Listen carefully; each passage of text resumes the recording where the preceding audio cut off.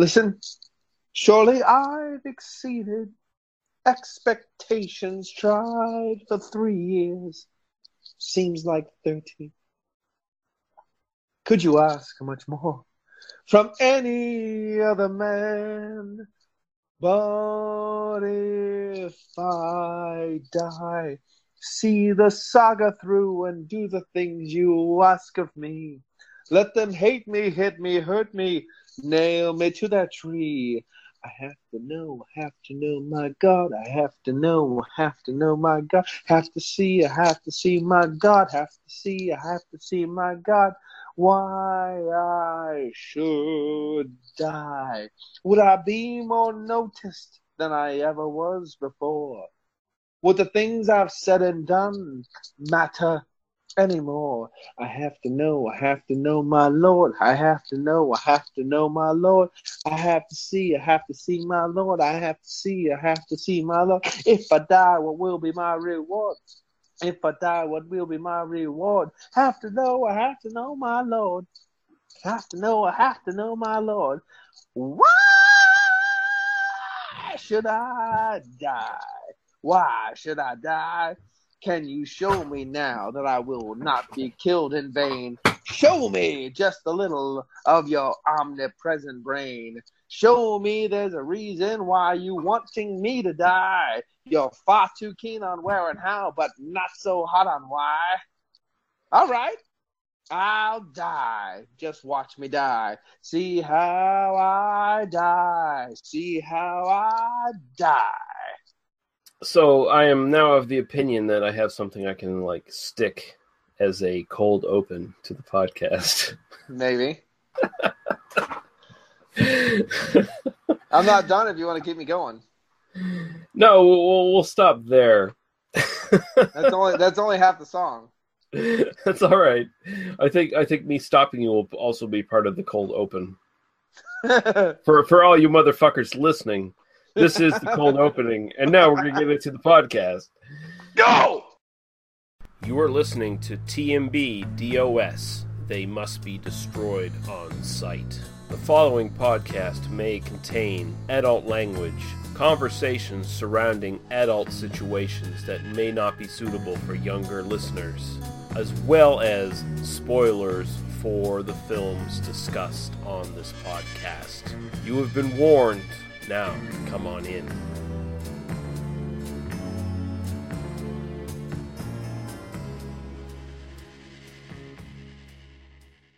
They must be destroyed on sight.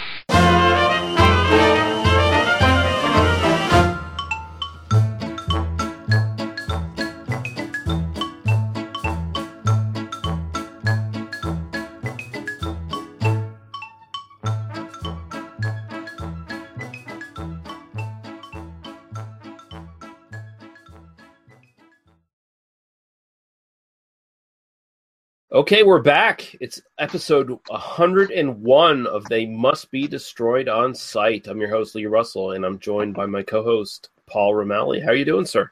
Hi. Doing good. Awesome. Ready to kick ass and take names. Yeah. And we're starting our little series on H.P. Lovecraft-inspired films. But before we get into that, we should just jump into what we've purchased or watched in the last little while, and I'll throw over to you first, Paul. All right. I've been watching a lot of English comedies, as you know. Mm-hmm. Black books, a lot of the young ones, a lot of things like that. Definitely check them out if you're intelligent, because if you're not intelligent, you don't like the British comedies, because that's how that works. Anyway, I did buy quite a few things. Now, it's not all horror. But I consider, I got the a nice Godzilla collection, which includes the original Godzilla, and it actually includes the uncensored, like the uncut Japanese version and the American versions, which are actually quite different. And apparently, Terror of Mechagodzilla, I think it is, has lots of nudity, and I'm totally into that. Oh, nice. Yeah, and I mean, the original Japanese Godzilla has no Raymond Burr. Exactly. Yeah. And it's got actual footage of nuclear war victims. Right. From the bomb, which is, a social issue, but whatever you can do. And then I have a Toho collection that has the H-Man Battle in Outer Space and Mothra, because why not? This is interesting. This is a Hammer horror film collection that is not a traditional Hammer horror film collection. This has Creatures That the World Forgot, The Revenge of Frankenstein, Maniac, Never Take Candy from a Stranger, The Snorkel, and Die, Die, My Darling. Oh, really? What the fuck is The Snorkel? I've never heard of that. It's got to be some underwater chaos. I don't know, but like Die, Die, My Darling, I've heard that before. Actually, Die, Die, Die, My Darling is a Misfits song inspired by this film. Right. So I got to check this out. But isn't Vincent Price in that film? I think he is. If I can just look with my eyeballs. So are you sure that's like totally a Hammer horror collection? Well, when I look right now, I think you might be thinking of Scream and Scream Again, because he is not in this one. So there you go. Oh, really? Okay. There you go. Cool. One film by H.E. Lewis I'd love to see is the Gorgo Girls. I've never seen that yet. Right. I'd like to see. I know he paddles the girl's ass with a fucking meat tenderizer. I gotta see that shit. And this next one is 12 film Flesh Fest Zombies Unbrained. So this has everything from Carnival of Souls all the way to White Zombie, of course, but it has Daniel's favorite film, Oasis of the Zombie, in it, so that's good. Night of the Living Dead, Mutant, King of the Zombies, House of the Living Dead. I mean, there's a couple things.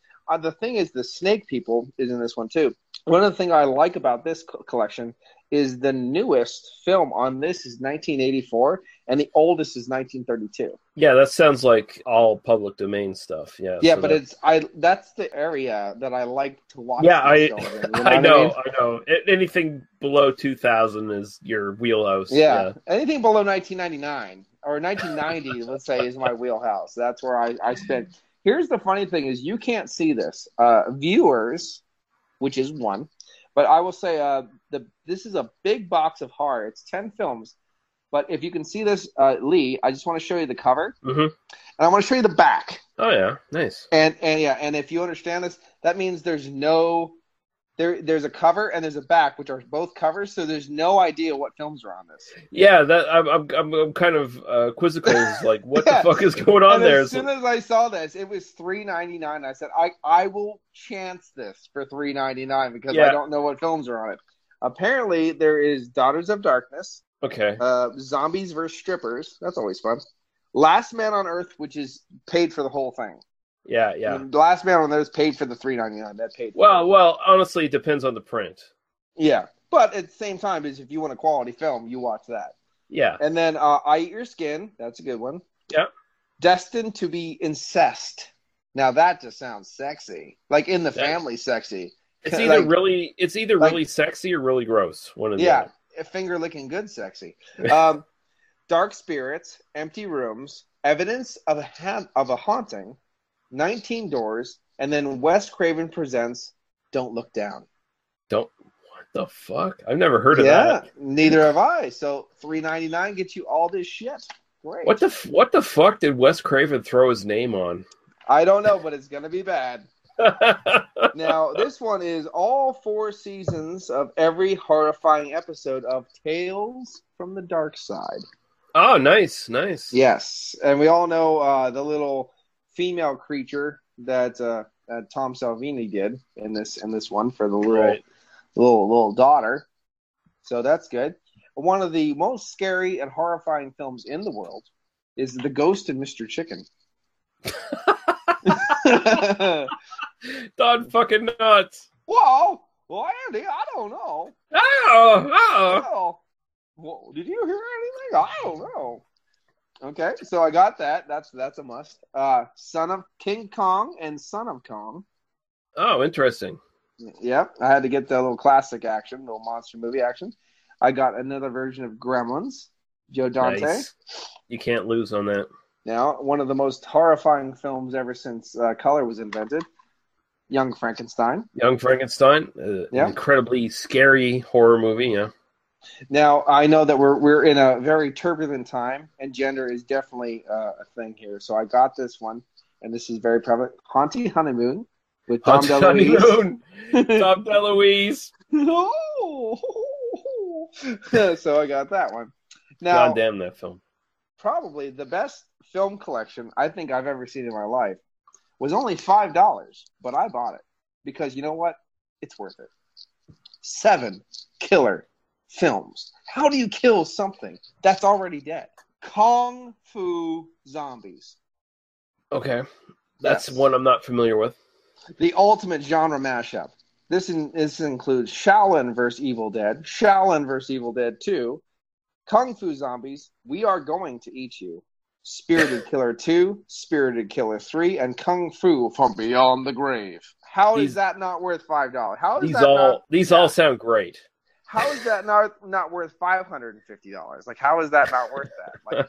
Like, so all those collections, that is hours of lonely, non-sexed viewing for me. Yeah. Yes. I feel your pain.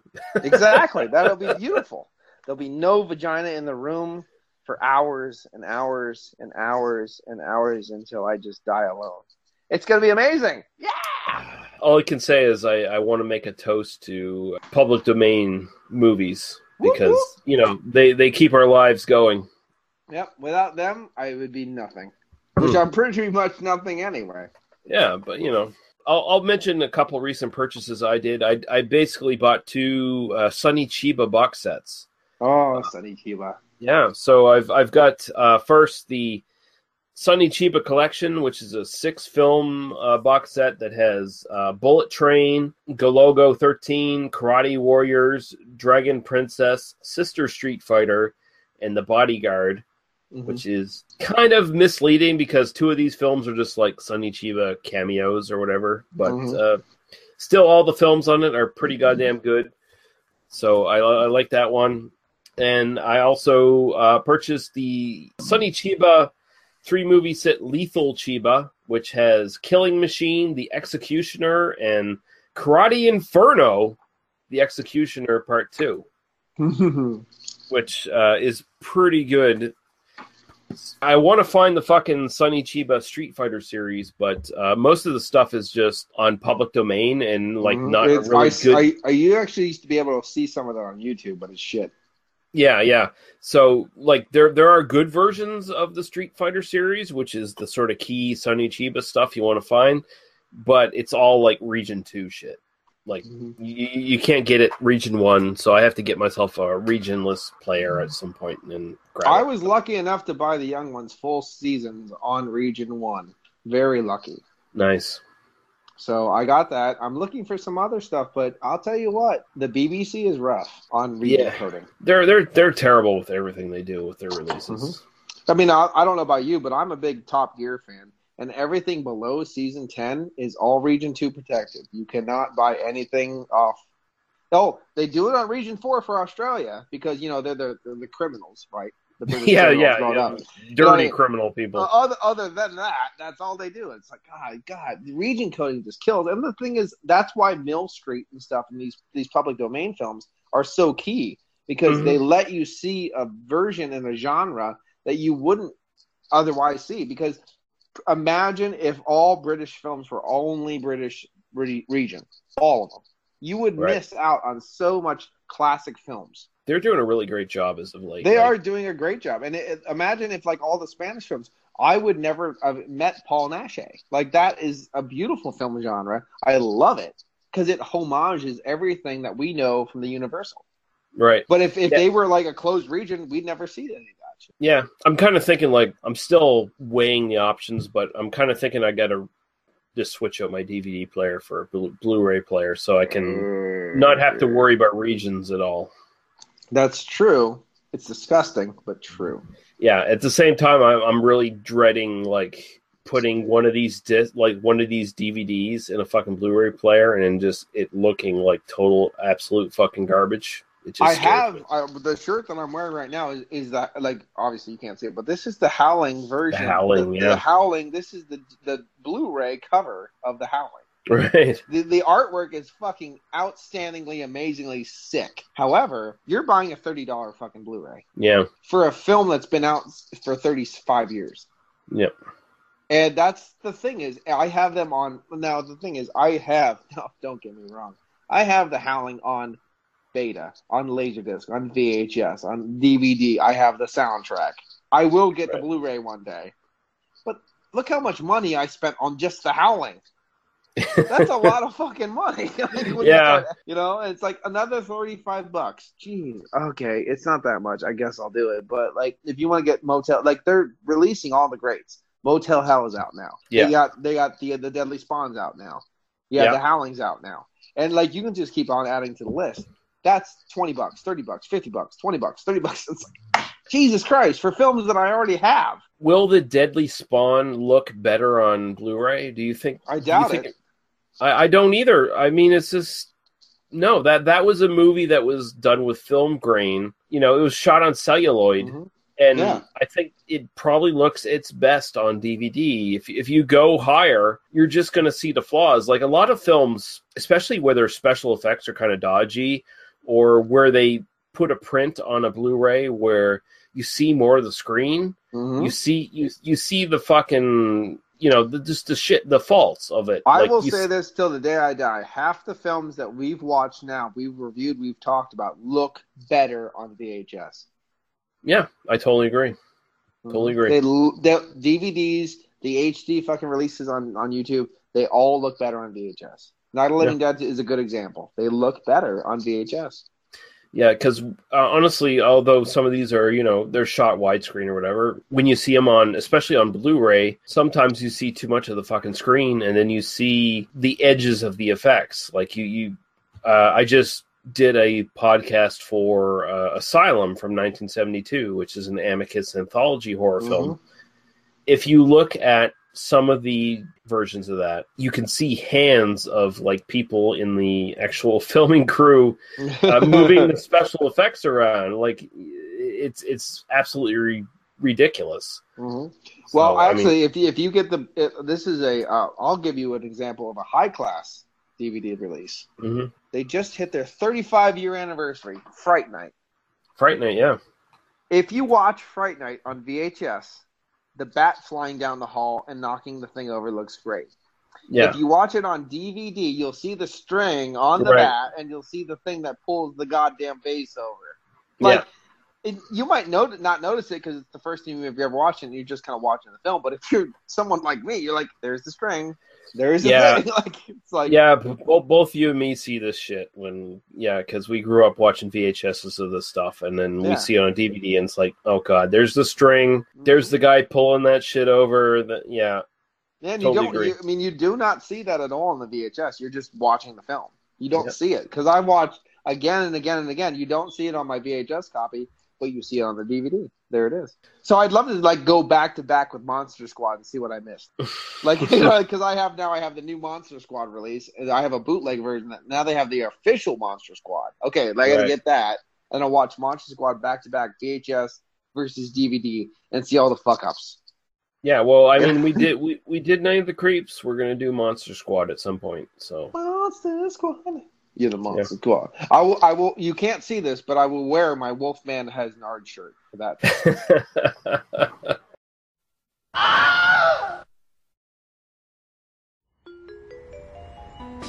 Great coffee. Hey.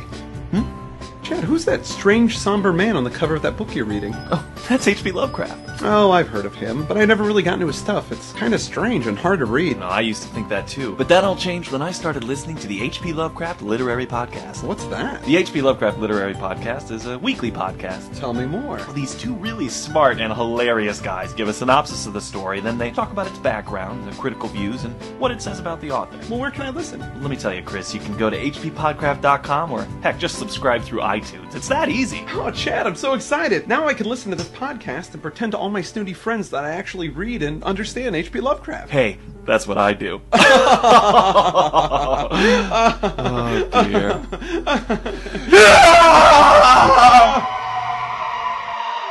hppodcraft.com.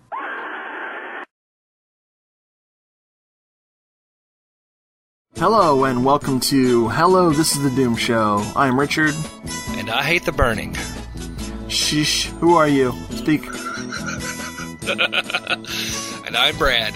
She came in and said, "Buck, buck, buck," and he said, "Buck, buck, buck," and she said, "Buck, buck, buck, buck." That's what I got. One is the Suspiria boner, the other's the Inferno boner. Anyway. Which one is crying? The boner of tears.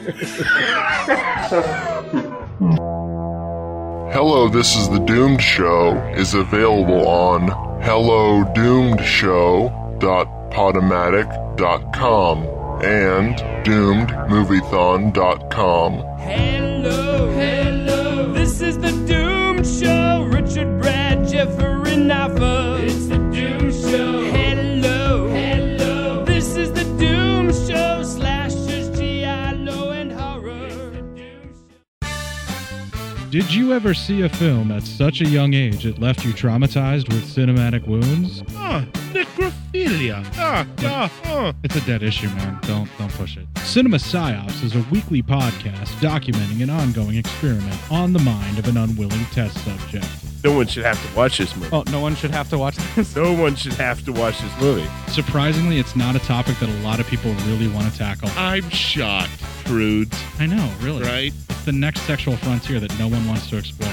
I am, in the most sincerest of senses, disappointed in you. It takes a powerful goddess like Connie, jam her arm down the monster's throat and kill it. Oh, I'm still tripping out over that. Even as a kid, I was like, I gotta find a girl like that. Every week, I get a new look of disappointment that I never thought I could get out of her. Unimaginable. At 12 years old, you should not be watching this movie. Obviously. At 13, you should not be. 14, you shouldn't be. I'm not entirely sure even 17-year-olds should be watching this. Just because you're offended by something doesn't mean that you have the right to demand that it doesn't exist. Watching this film again, I had all of this like little nerd glee with everything that kept little popping history up. all popping up absolutely. at you. So I totally loved this film. Hey, I know why you couldn't see that. It's because your brain's warped from watching this shit at 12 years old. Yeah, this is a rough movie. I told you ahead of time when we were getting ready to do it that it was going to be a rough How did you watch one. this shit at 12? Because physical wounds heal, cinematic ones don't. Listen to Cinema Psyops.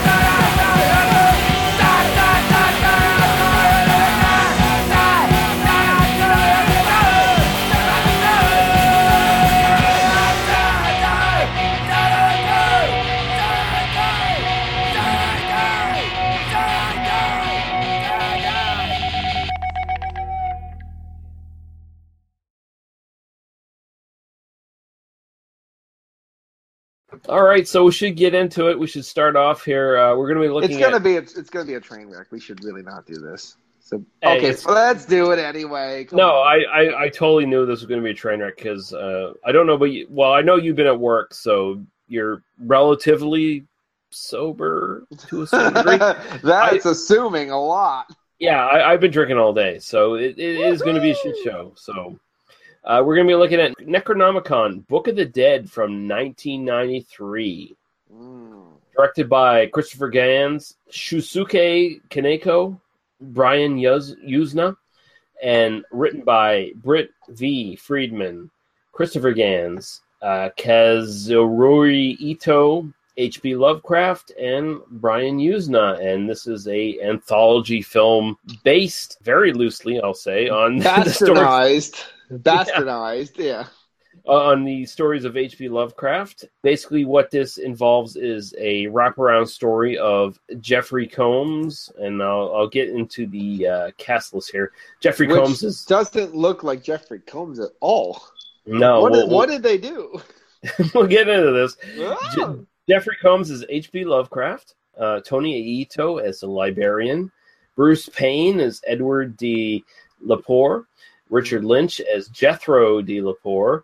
Maria Ford as Clara. David Warner as Delepore. That's how you have to say it. It's French, not Swedish. I don't know why they did that, but Delepore. No, but Bruce Payne says in the film, the original pronunciation is this, where we're Swedish or whatever, you know? Yeah, I know. It's like, it's not Swedish. Read Rats in the Walls, asshole. Spoiler alert, sorry. Yeah. Well, we'll get to that, too. David Warner is Dr. Madden. Bess Myers, Emily Osterman. Millie Perkins is Lena. Dennis Christopher is Dale Porkle. Signe Coleman as Sarah. Oba Babatunde as Paul. Babatunde! Don Kalfka of Return of the Living Dead fame, by the way. The maybe he's a Nazi, maybe he's not guy from that film. And Judith Drake. Man, it's not. It's a fucking way of life. All right, just calm down. Yeah. So he's Mr. Benedict, and Judith Drake is Mrs. Benedict. So this is a anthology film. The wraparound involves Jeffrey Combs as H.P. Lovecraft going to this temple of this Masonic order to basically steal the Necronomicon. And basically he lies to the librarian. He's like, "Oh, I want this book on chemical shit," or whatever the fuck it is. But he steals the library. He's doing extra research on chemical anatomy for this thing he's doing. Yeah. He's like, I want to get some, facts for my stories. And the librarian is like, "We're under the impression that your stories were fiction." And H.P. Lovecraft says, "No, all my stories are based in reality. They're all real." So he steals the key and he spirits himself down into the basement of this monastery. He actually tricks the librarian to go up to this random bookshelf to find these elemental books, like to find all the and he's like, no, that one over there with this, and he's trying to like get the guy all confused and grabs the key, and then when he sits him down with the book he didn't even want, then scuttles off down into the crypt that he knew was waiting for him. Yeah. So basically what he's trying to do is he's trying to get Necronomicon and learn from it, and the stories in this thing are based around stories he sort of not necessarily even reads from the Necronomicon. It's almost like he gets like a psychic connection to the Necronomicon, and these things are just like sort of shot into his brain, I guess, kind of. Yeah, he starts reading these random quotes, and then the story comes every time. Yeah. First off, what did you think of Jeffrey Combs as H.P. Lovecraft? Because he looked like Bruce Campbell became Jeffrey Combs. And I asked this because we've been planning to do these Lovecraft films for a while now, and I know you've been just going crazy listening to Lovecraft audiobooks, like just getting all these stories into your brain. Well, so what you're saying is I can't read, and I agree with you. Well, no, I mean, I wasn't going to say that necessarily. I'm just saying. No, I get it. I mean, it's great. But I mean, every time I see you post about a Lovecraft, it's like, here's the audiobook of whatever that I've been listening to. So that's what it is. Yeah, I've been listening to the shit out of those things. First off, I just want to ask your opinion. What do you think of Jeffrey Combs as H.P. Lovecraft? I love it. I love it like I love myself. I love it like Jeffrey Combs loves myself. There you go. Yeah. I can't talk about that legally, but yeah. I found that interesting because, I mean, if you look at the real life H.P. Lovecraft, if you try to say, okay, like Jeffrey Combs is H.P. Lovecraft, he's horrible at it. I think like that's horrible. Well, here's the thing. It's like a staunch lying businessman trying to make the next ledger in his books before he gets caught by his cops, like by his boss. Like kind of like that's what the H.P. Lovecraft he portrays is, which is not exactly correct. But I do like the only thing that I can say that he plays an awkward person trying to research things pretty well, and I think the awkwardness is the thing that portrays Lovecraft in the world that he surrounds himself by.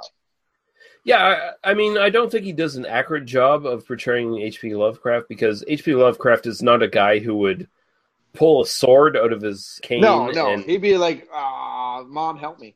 Like, yeah, Mom, like help that. me. Yeah, exactly. But at the same time, and also, of course, Jeffrey Combs is what, 5'7", maybe? Yeah. Yeah, H.P. Lovecraft was a tall dude. But he was at least 5'8". Yeah, but I kind of like that this film presents him as almost kind of an occultist detective to a certain degree. Well, like the problem is this film portrays him as an occultist detective Indiana Jones. Yeah. And I'm like, he's not. Okay, well, I get it because he has to get out of this very bad situation that he put himself in. Mm-hmm. But so. It's suspended belief, like it's that kind of reality that you have to. Here's the thing: like, I'm a bit of a Lovecraft snob, but at the same time, but I make allowances. But at the end of the film, not to give it away, they should have put that dun dun dun dun dun dun dun dun dun. Just a little bit. Yeah, so basically what he does is he steals the Necronomicon and he starts writing down these stories that he's basically taking from the Necronomicon, and that basically fills out the 3 stories in the actual film. And the first one is The Drowned, starring Richard Lynch and Bruce Payne. Bruce Payne, by the way, who is in the 3rd Warlock film. Mm-hmm. And I would like to say both of those actors are amazing. Yeah, Richard Lynch and Bruce Payne are both excellent in this, and Richard Lynch especially is one I really, really enjoy and love. Richard Lynch, by the way, I hate to keep being a beater of dead news, but he was on the 1987 series called Werewolf by with John J. York and Chuck Connor. So yeah. There you go. Yeah, no, Richard Lynch is awesome, and we're actually going to be covering films with him in it in the future as well, because I have a hankering to do Death Sport at some point, with him in it. So that should be really fun. But yeah, this is an interesting story. It basically revolves around Bruce Payne's character. He sort of comes from Sweden over to America to this estate that is bequeathed to him. The real estate agent wants him to sell it, basically, because it's sleep with him. Yeah, and sleep with him. Yeah. She wants to sleep. I want to take your dick. like I was like, I wish women could be that forward with me because I'd understand what they're trying to do. Like, excuse me, but can I take your dick in one of my holes, please, today? Because I'd be like, okay. Because usually women are like, nice hair. And I go, thanks. And I walk away. Oh, yeah. I have no idea. She's so blatant. I could even get it. Yeah, she's all over Bruce Payne here. Like, she wants some of that and more of it. She pains for that, Bruce. Yeah, she does. But Bruce will have nothing of it because he is a broken... I'm mourning, motherfucker. Yeah, he's broken. He's mourning. He ran his car off the side of the road with his girlfriend or wife. I can't remember what it was. Yeah, he was playing. He was playing like a Wii or something at the same time, doing like. I don't know how he got distracted, but he went off the side of the fucking hill. And she drowned in the sea, and so he's been broken ever since then. I'm so sorry. He's so cold. Fault. So he totally rejects the real estate agent. Even though she's obviously outside of just basically opening up her fucking dick. Yeah. She was this close to basically just taking her shirt off and going. Yeah, she hired like 5 kids off the street to go, dick me, like behind her. Like that's how hardcore.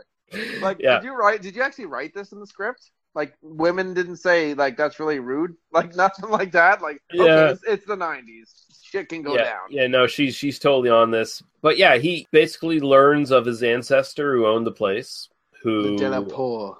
Delapour, who was Richard Lynch, who in basically an accident with the ship which ran aground, he lost his wife and his child, and he consulted the Necronomicon to. Yeah, I love the line. I do love the line. It's like almost like it's Frozen, but it's different. But I love it. I like it when he says like any god that would take the things I love away from me is no longer welcome in my house. And he takes the Bible and throws it in the fire. I was like, that is the coolest thing ever. It does remind me of Dracula. This is an unsung great performance from Richard Lynch. It is great. It's fucking fantastic. Yeah, he just like any god that would take my love and my progeny away from me is not welcome in this house. And he basically just he's mad.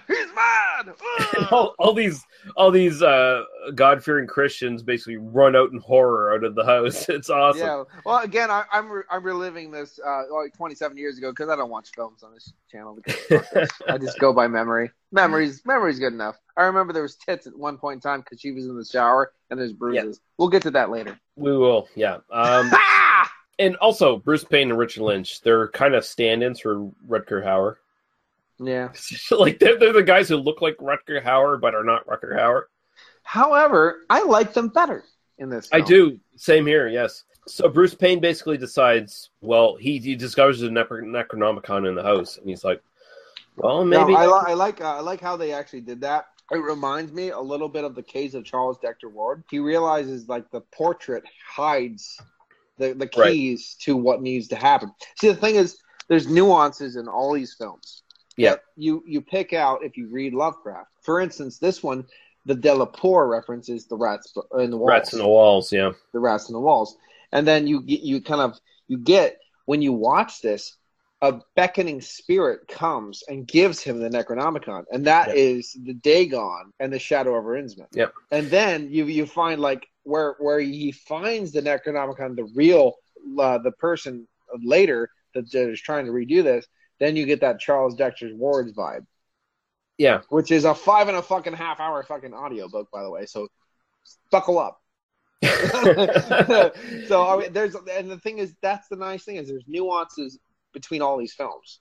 And I know, and you'll notice if you ever watch any, and we'll get into this later in the series, but the more you watch Lovecraftian films, you don't watch one story, you watch 6 because they don't do one. They always intermingle and do this. Yeah, they always pull from different things. Yeah. Mm-hmm. Yeah, and this one definitely pulls from different things. I mean, if you want to look at this film as a straight up remake of Rats in the Walls, it totally fails because all it does is pull names. That's all it does is pull names. It's basically like the remake of The Wolfman. Yeah. It pulls 3 fucking names and does something completely fucking different. Yeah. And I mean, but as far as I'm concerned, I mean, you know, spoilers here, but fucking, I think this is probably, out of everything on this film, I think this is probably one of the closest as far as capturing Lovecraft's tone. The only thing is, though, against that, but adding to it, the vibe is there. The Lovecraftian vibe is so there. But there's this erotic sexiness that's in this film. Well, yeah, and that's not Lovecraft at all because he was scared of women. But the way the erotic sexiness is portrayed and what twists the erotic sexiness fits Lovecraft perfectly. It's very uncomfortable. It's an uncomfortable... It's like if you watch Puppet Master and the girl that is Slug comes out and starts fucking putting slugs all over that guy's chest. Right, yeah. And you get really horny, but at the same time you're like, oh, that's totally like sick. It's exactly like that. Yeah. And I think, and these guys that's still a full moon. So I think that's where they kind of got that kind of twisted nastiness from. Right. So, yeah, basically, this one sort of goes on the lines of Bruce Payne basically makes the same mistakes of his ancestor and basically tries to resurrect his wife. And the same thing happens to him that happened to his ancestor. And I will say one thing before we go on, because I just remembered this. Sorry to interrupt you, Lee. No, that's right. The fate I love this because it's so cool. The fate of the ancestor comes from the original story of Dagon. He casts himself out of the window. Yeah. Oh, it's so good. Oh, I love this. This is the best show ever. Yeah, so I'm geeking out. Watching this one and, finishing the entire movie and going back to this one, I kind of feel like this is the one that could have been its own movie. Yes, on its own. Absolutely. Do this. The end. Yeah, like I think there's like a really good H.P. Lovecraft / ghost story almost kind of thing that you could have done, that you could have expanded into like a 90-minute movie of some sort. If they would have taken the Rats on the Wall vibe a little bit farther, and then taken that, and then you had to actually search for the problem. Because the thing is, if you listen to a lot of H.P. Lovecraft, the problem doesn't just appear. The problem in this story just appears. Yeah. The problem in other H.P. Lovecraft stories, you have to search for a little bit, and then it appears, and you wish you never actually looked for it. Yeah, the problem in most H.P. Lovecraft stories is already occurring, and it's underneath, and you run into it, and it's something you never wanted to fucking run into. Yeah, that's when you need fucking Nick Nolte in there going, Jesus. Goddamn H.P. Lovecraft, goddamn Cthulhu. Goddamn basement. Sagas. Jesus Christ. You didn't think you're going to get a Nick Nolte vibe out of this one, but you got it. Boom, done. Yeah. But end of story. I really like this segment. I think the special effects in this are the best of the entire film. Like, fantastic. I think this film is still on the cusp of, films still doing practical effects. Like, this is basically the real end of mass practical effects in films. So they do a great job here. Like, the stuff looks fucking great. The limited CGI in this also looks really good. It's really good, yeah. I like the fact that they take...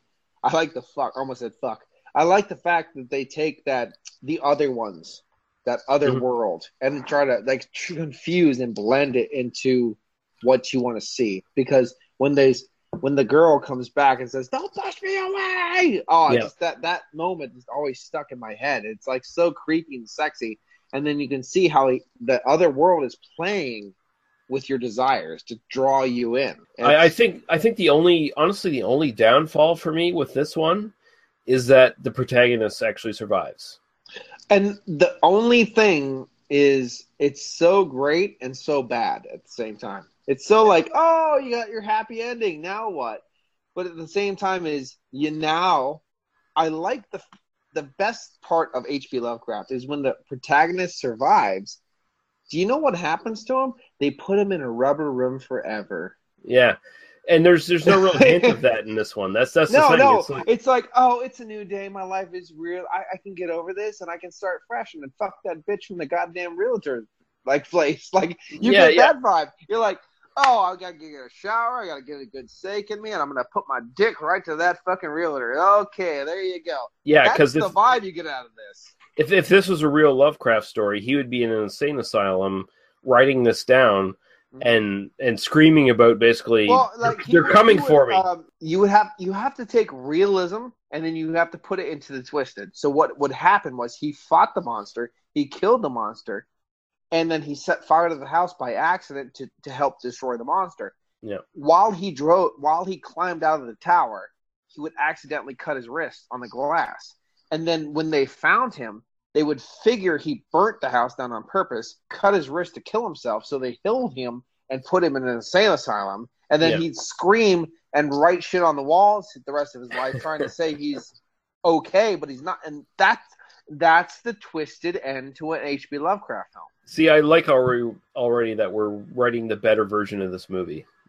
I am a fucking genius, and I am untapped. I'm an untapped genius. Yeah. So we'll move on to the second story now, which is The Cold, which is based on... actually one of my favorite films, even though it's one of the simplest. Yeah, and it's based on Cool Air, his story Cool Air, baby. There is a full-length version out there on DVD called Cool Air. Don't watch it. It kind of sucks, but you can watch it if you want to. This one's been redone several times. Like it's I think it's been on Night Gallery, Rod Serling's Night Gallery, I think. Yeah, that was a good one, though. That was pretty creepy. It was simple, but it was creepy because I always found Night Gallery to be like a very, very truncated version of anything. Yeah. Night Gallery always had a truncated version. Even like if you put the simplest story on Night Gallery, they truncated it anyway. Like, really? Okay, fine. Yeah. It's cool. This is basically a rewrite of Cool Air, but it retains the central premise pretty well, I think. I actually like the fact that right now we're doing it on like close to his birthday. David Warren. He got a birthday. Warner, yeah. And he was fantastic in this fucking episode. Like, if he wasn't in this, I don't think I'd like it nearly as much. Yeah, so this is based around a investigative journalist. He comes into this house and questions the woman living there about the history of the house and how it seems to be connected to several people disappearing. He also comes in like a know-nothing prick. It says, if you don't talk to me, I'm calling the cops. Yeah, no, he's an asshole. He's an asshole. He's basically like Lee. Yeah, but, less sympathy even. If you hear anything right now, I'm staying on my porch enjoying the night. There's a fucking storm. I'm sorry. No, your sound quality has actually been probably the best ever for this podcast. Yeah.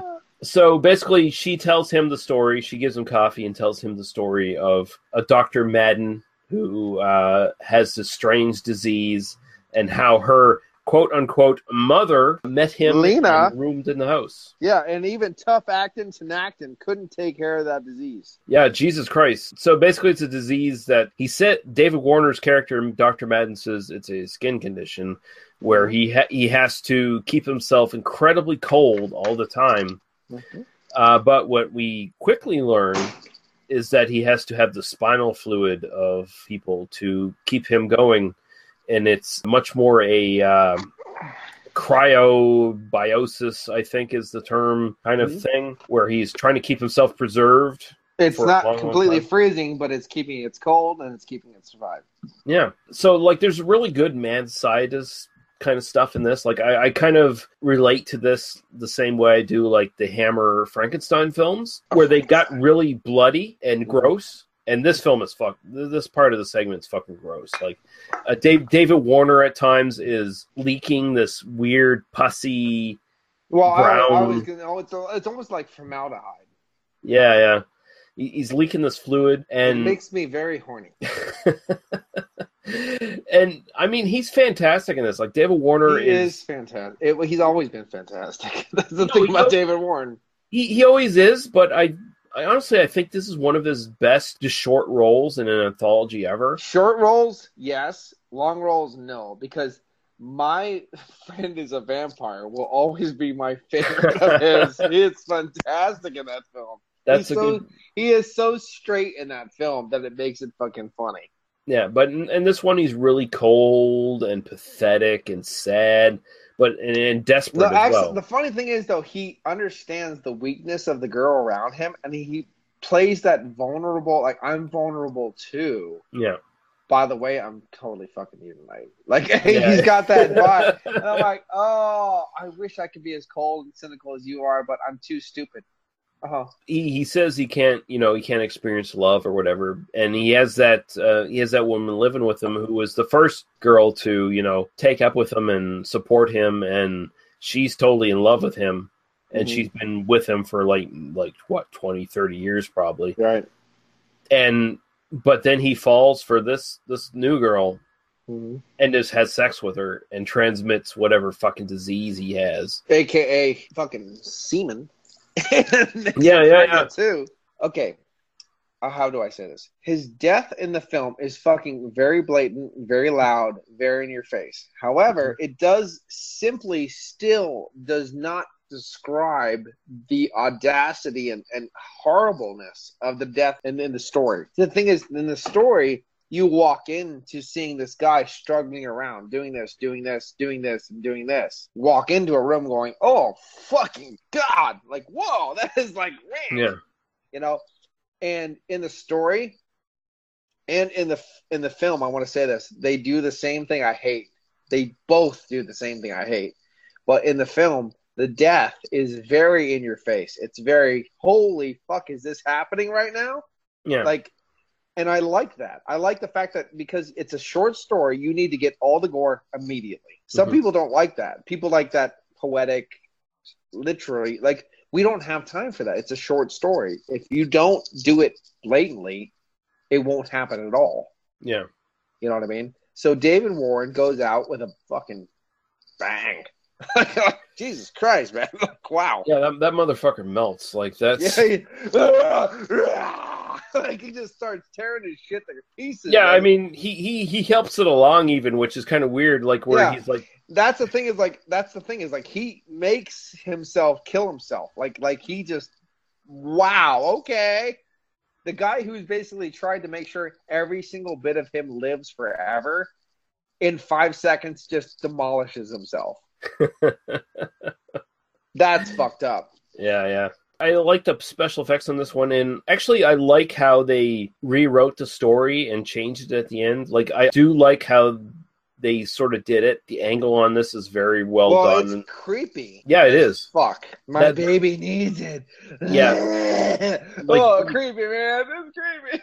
Like, that's disturbing shit. Like, it really is. If I met a girl that was like that and she wanted to, like, really kinky sex all the time, I would help her kill people for her baby. Yeah, sure, that's no problem. But I'm just saying, it's still creepy. If you look at this from, like, a Lovecraft purist stance... It is totally not right.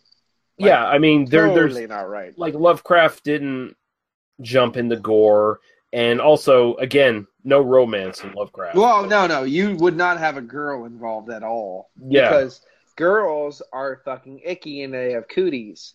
And the only girls in his life is he supples off the tits of his aunt and mom, and that's it. Yeah, exactly. Yeah. And I wonder if he ever suppled off their tits while he wrote at the same time, like a little hug-a-jug. That'd be kind of sexy. I don't know what he did. I don't know his process. But the thing is, like in this film, and the reason why this film kind of builds up, and I like this. They do take twists, and I like them, even though I'm a purist. I go, okay, I get that. What happens was, when you start seeing Nancy for the first time, she's taking a shower, which means I get my peripheral tit shot, which is good. Yeah, like this one definitely jumps right on. Yeah, what happens was you get. Oh, I'm sorry, Lee. I'm sorry. I was just gonna say this one definitely jumps on. It's like, we need some tits in this film. Yeah. Oh, thank God, there's nipples, and I was happy because I was a boy. And I'm still a boy, and I'm still happy. And what happens is you get to see these bruises on her legs and stuff, and you're like, I'm going to ignore the bruises. I'm going to focus on the tits. Yeah, and what happens, and then the guy in her old life comes in, and you can see, and the weirdest fucking thing in the whole film is when you realize that's her stepdad. That's stepdad, yeah. I was like, okay, I wanted like getting like drunken boyfriend, and you went right to stepdad. You stepped over that mark. It turns it up to a new level of weird. Yeah. I'm like, okay, I didn't expect that. Because when you look at him, he doesn't look that old, so you're like, okay, this is the ex-boyfriend who's abused her. No, that's the stepdad. That's the fucking stepdad. Okay, I got it. Like, okay. Yep, exactly. And then you take that ride through the whole thing after that. Honestly, I think this is really well done. Like, I think this is probably, if you're going to adapt Cool Air, and you're going to change it, I think this is probably one of the best examples of how to do it. Like, it's very creepy as fuck. It works very well. The twist ending is good. I had no complaints with it. Like, you have to take Mrs. Fernando with the little room and all the chemicals. You have to take that. You have to leave that, and you have to pick up this new thing, and that's what happens. And it's pretty good. I like it. I like it quite a bit. Yeah. Okay, so we'll move on now to the last segment in this before we get back to the wraparound story. This is Whispers. And actually, I'm just going to throw over to you, Paul, because I'm kind of interested in your opinion of this one, because in my opinion, this is probably the least Lovecraft of all the segments in this film, and I want to know what Well, I was going to say something like, it's kind of shit. I was like, yeah. It's like, let's just try to make a gory, weird-ass thing that seems kind of Lovecrafty, but it absolutely has nothing to do with anything. The only thing that I can ever come up with when I watch this, and I've watched this 3 times now, the only thing I can come up with is From Beyond describing those floaty, flabby things that flap and flound about. Yeah, I mean, this one just feels... Okay, so basically it revolves around 2 police officers. They were in a relationship. An interracial, disgusting relationship. Interracial, yeah. Interracial. And one's named Paul. God damn it. That's disgusting. And they've broken up, but they're partners, and they're tracking this killer called the Butcher, and they get a lead on him, and they run off the fucking road. Mm-hmm. And so basically the female... This 76 Nova comes out of nowhere and just runs them off the road. So the female finds herself in a warehouse, and she basically runs into the two inhabitants of the warehouse, including Don Kofka, who, again... I'm sorry, but Don Kofka is the star of the whole show. He is. He's great. Return of the Living Dead. If you don't know him from Return of the Living Dead, then you're a sad motherfucker, and you need to start watching movies. I just want to put that out there. But goddamn, she basically, she's show me the Butcher, show me where he is, and shit like that. She's basically Barbara from the fucking goddamn remake, all fucking dykey and feminist and loud and bullshitty. She's absolutely aggressive and crazy. She's show me where he is, and she's always pointing a gun at him. And then his wife shows up, and she's pointing a gun at her. So they're going through the warehouse, and they go deep, deep down to this Aztec temple, really, because there's Aztec hieroglyphics. Mm-hmm. Yeah. Basically, there's these creatures down there that have been feeding off people for centuries, and they need the brain matter of people to reproduce, apparently. So this is a really badly adapted, loose remake of Whisper in the Darkness. Yeah, it's very, very bad, because the thing is, when you actually read Whisper in the Darkness, you see a very bad, it's bad. And I'm really disappointed in this one, because Brian Usna, he is deeply, entrenched in doing Lovecraft stuff for Hollywood. I mean, also, although he, obviously, I think mostly he's financed Stuart Gordon, who did the really good stuff. And Brian Usna did Reanimator, Bride of Reanimator, and Reanimator Beyond. I want to say, the Bride of Reanimator has amazing tits. This one is just like a gore fest. It has no real story, as far as I'm concerned. It just kind of fucking falls apart, and it doesn't feel like Lovecraft. Yeah, I'm still upset with this film. I'm basically, the whole review I'm doing is, yeah, that's my job now. But this was bad. There was good actors in it. They did their best, but I mean, this story was just to do a gore fest, and I don't even think the effects were as good as the previous two installments. Actually, I will say, Paul completely fucking de-brained and gutted was pretty fucking cool. That looked good, but those bat creatures, come on, those did not look good. It's me.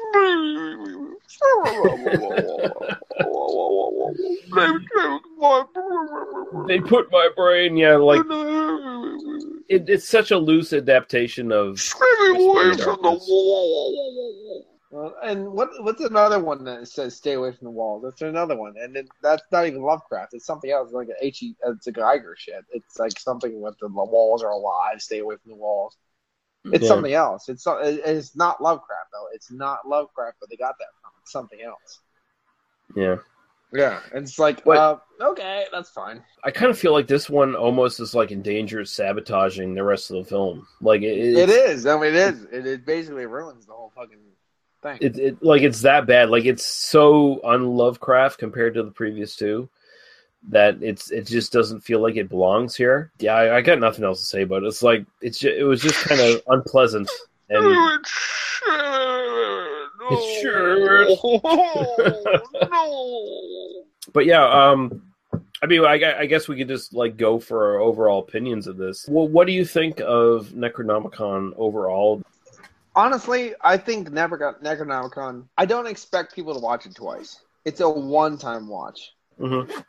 And they go and they move on from there. They do. But the problem is, after that, guys, Necronomicon films done right are very far and few between.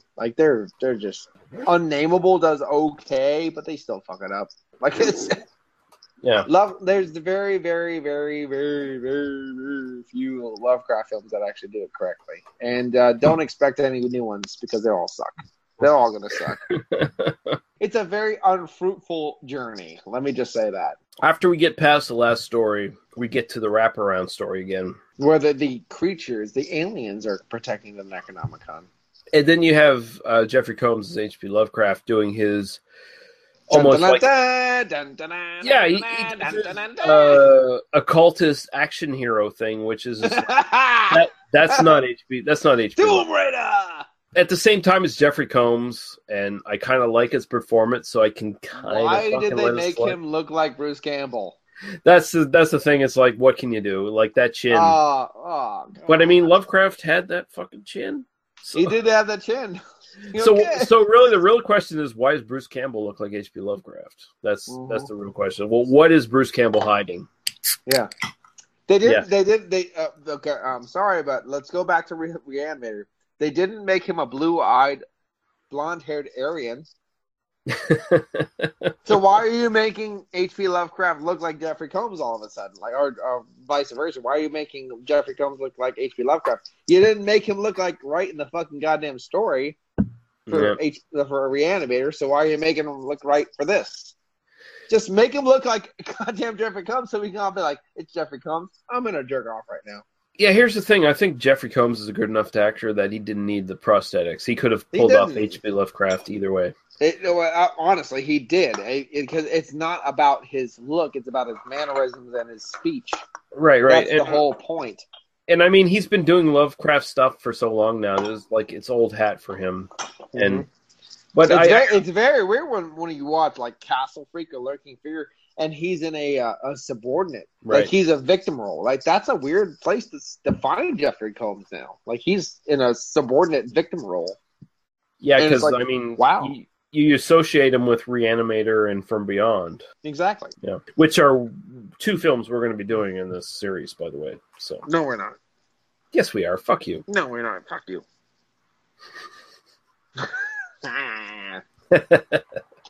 Lee and I are like bitterly old married people. Pretty much. We both love and hate each other. And every year we have sex. Yeah. I'll just give my overall opinion of this. I think it's not bad, but it's not very... Like, if I was to rate this as far as, like, how Lovecraftian it is, I think it kind of falls flat in certain degrees. What's on your Lovecraftian scale out of 1 to 10? Probably Give about it a 3? Probably about a 6. A 6 on the Lovecraftian scale. Yeah, on the Lovecraftian scale. Because the first two stories are really good. And the last one just kind of sabotages most of the movie, I think. Mm-hmm. Right. It's pretty goddamn good for what it is. It's a decent anthology film. And I think the biggest problem is that a lot of people haven't seen it. Like, it's a very forgotten film from the 90s. Right. On my Lovecraftian scale. Yeah, get used to that, because I'm going to do that a lot. In the Lovecraftian scale. I'm going to say, I agree with the 6 on that. I totally agree with the 6 on that, because it doesn't fully meet those marks. It loses, like, every story loses one mark, and the last story just completely caves it in. So on a Lovecraftian scale, I'm going to say about a 6. Overall viewing scale, I think it's about an 8. I think you should, like, 8 out of 10 overall. I think you should definitely watch this. I think it's enjoyable, yeah. It's kind of like a curiosity from the 90s that a lot of people haven't seen, and it's probably worth picking up just for that. Absolutely. I think give it one good watch with an open mind. Yeah. A bottle of wine, a good open mind, and there you go. There you go. Patty McGinty fermentation. A bottle of wine, give it one good go, and you'll like it. Yeah, budget for this was $4 million, but this was a direct-to-video release. Like, there were some film festival releases, but the direct-to-video release came 2 years later. It was 1996 before this was released. And the score was done by Joseph Loduca, who did all the Evil Dead. Oh, and I would like to say that the music is great. Yeah, and it's the weirdest thing is that that's a really hard score to track down. I tried to track it down and get some songs from it. And the only way I could get it is if I signed up to this fucking crazy Russian illegal fucking music stealing service where I had to actually Yes. Yeah, I actually had to add money to it before I could get the give me all your money stuff. So fuck that. What we're gonna go out with is actually a song from a composer called Daniel, I think, Litch, who put a little bit of his music in this. And the song that we're going to go with is one that is actually featured on the Dexter TV series. He repurposed He's it a for Dexter. serial killer that's a cop or something. Yeah. Should I talk about anything else right now? I don't know. Like, if you have anything else to add, other than that. Well, I'd like to add some things that are irrelevant to Necronomicon, but relevant to H.P. Lovecraft. If that's okay. Yeah, go ahead. Well, thank you. If you get on YouTube, there's a couple of things that you should really check out if you like H.P. Lovecraft. One thing is there's a animated series. It's very loosely picture animated, and it's basically The Mountain of Madness. Oh yeah, I've seen that. Yeah, and it's very fun. You should definitely check it out. Now there is a short film called The Call of Cthulhu, which does not give Call of Cthulhu, the original story, any credit. But just watch it. It's fun. It's a kind of slow motion, silent kind of feature. It's pretty entertaining. However, the way to really get into it, and I'm not a big reader. I don't like reading. I can do it. Believe me, I can read at least, like words. But the thing is, like, I'm not a big reader. The way to get into Lovecraft is to find the perfect voice and the perfect story. Mm-hmm. And on the H.P. Lovecraft, they have this free audio, free something. It's called like free audio download books or something like that. And sometimes they get the guys that do the H.P. Lovecraft so fucking well. A very monotone, cold voice. Yeah, that's the thing. You don't want an over exuberant voice to do H.P. Lovecraft. You want a cold, monotone. This is the story, and I'm going to tell it to you now. It works so well. No, you're right. There's actually a lot of really great audiobook versions of H.P. Lovecraft stuff on YouTube, freely available, and it all sounds pretty goddamn good. And actually, that's an easy way to get into Lovecraft because I'm totally on board with you here. Although I'm probably a bit of more of a reader than you are. H.P. Lovecraft stuff is a little hard to get into because of just how antiquated his language is. Yeah. I read a lot of H.P. Lovecraft. I have those, and I have the Robert Bloch stuff, and I have the Witch's Hollow and things like that. Horror from the Middle Span. I have those on books, and the thing is, you have to understand a lot of this stuff that is like H.P. Lovecraft and someone else. It's like 2% H.P. Lovecraft, 98% someone else. Mm-hmm. But there's a lot of great stories. Horror from the Middle Span, Witch's Hollow, things like that are very interesting to read. It's nice though that you can span beyond the breadth of H.P. Lovecraft. H.P. Lovecraft has touched so many people's lives, and he actually had he's a bitter bastard like Lee and I. We're pretty bitter. But he's actually had friends. He had friends from other countries and other fucking counties and states, and he kept in cohorts with them, and he used to send stories back, and they used to send stories. He'd autocorrect them or whatever, like go through them and make his own changes, and they got published. So, there's a breadth of fucking H.P. Lovecraft. Definitely check it out. And right now, YouTube is the best bet. His influence is on other people is what kept him alive. Robert Bloch and Ashton Smith, both of those guys went a long ways to keeping his stories in the public consciousness for years where he was just totally forgotten and unpopular. The audiobooks, I mean, you can find... Weird Tales? Weird Tales, yeah. I mean, you could find his stuff, all of his stories are in audio versions on YouTube. You just have to look for them. I'm actually thinking about making some myself. That's weird that you say that. I was actually considering, I've been considering doing audiobook versions of stuff myself on my channel. There was a beautiful audio version of The Terrible Old Man. And sadly, it's not on YouTube anymore. It got deleted or something like that. So I'm thinking about starting there and doing The Terrible Old Man, because The Terrible Old Man is one of the best stories out there. It's so short, but it's so amazing. And he's totally a werewolf. Yeah, and this stuff should be done because, I mean, most of Lovecraft's stuff's public domain. I actually think all of his stuff is fucking public domain. So, I mean, people should be doing this and keeping it alive.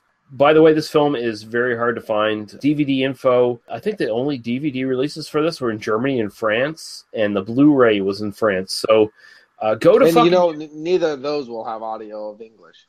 No, so go to fucking YouTube, and there is an HD version on YouTube, and then there's several other really good versions of this on YouTube right now, which is your best bet to grab this. The first story has so much turmoil and pain and misery. Mm-hmm. And hope. And the thing is, that's where the dark side gets you, is when you hope. The hope and the prayers and the positivity of your soul. And they touch that. They touch it. And they make what you want to see. And then the next thing you know, your wife and your kid are vomiting entrails and tentacles are coming out of their faces. That was almost Lucio Fulci-esque. It is so brutally disgusting and it's City of the Living Dead meets fucking Lovecraft. It is great. I mean, that is so brutal. And that's why you say, like, the first film could have made a film of its own. If you really delved into, like, if he had to follow them somewhere, he would have followed them into Innsmouth. He would have learned things. Like, he would have, he would have became one of them in the end. He would have either shot himself, like in the story, or became one of them. You know, it's like you could have went so many directions with that. I think even that first story, if you just fleshed out the entire story of his ancestor and then had his story as well, you could totally fit that in the feature length.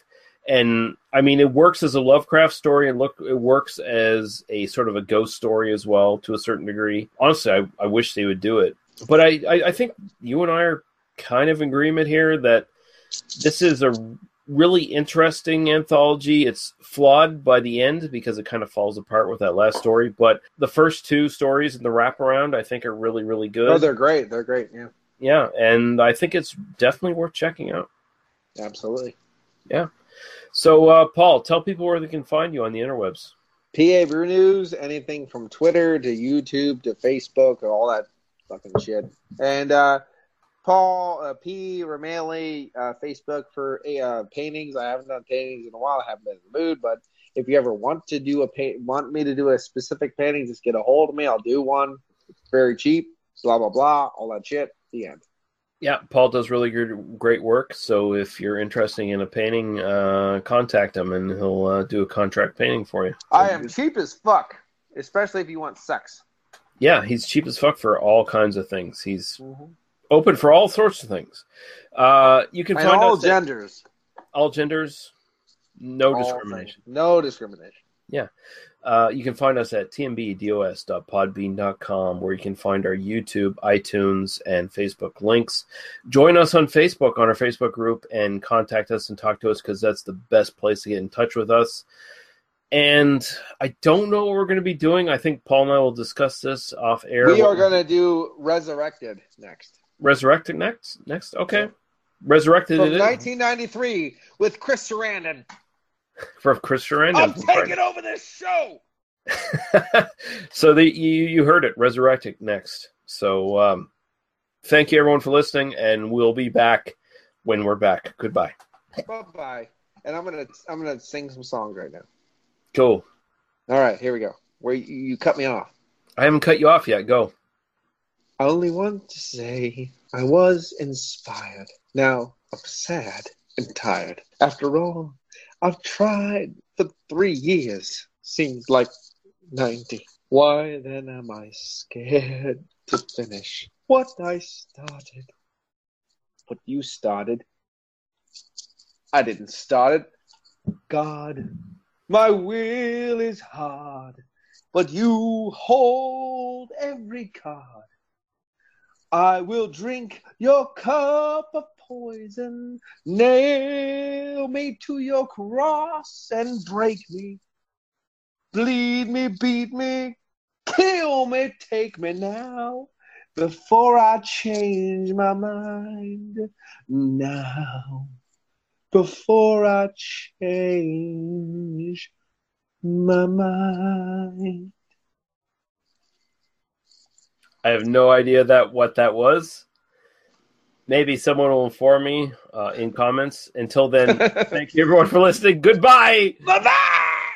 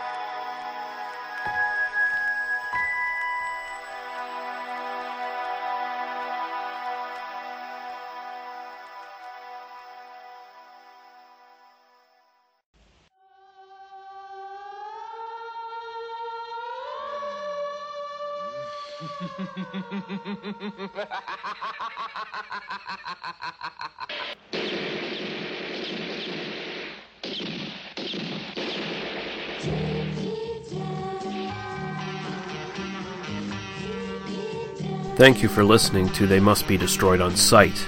For past episodes and links to our iTunes, YouTube, and Facebook group, please visit us at tmbdos.podbean.com. There you can also find links to other podcasts and websites of similar interest. If you subscribe to us on iTunes, please consider giving us a 5-star rating and a review. Please join our Facebook group, as it's the single best place to get in contact with the hosts and to know what's coming up on the podcast. Thank you. Drive through.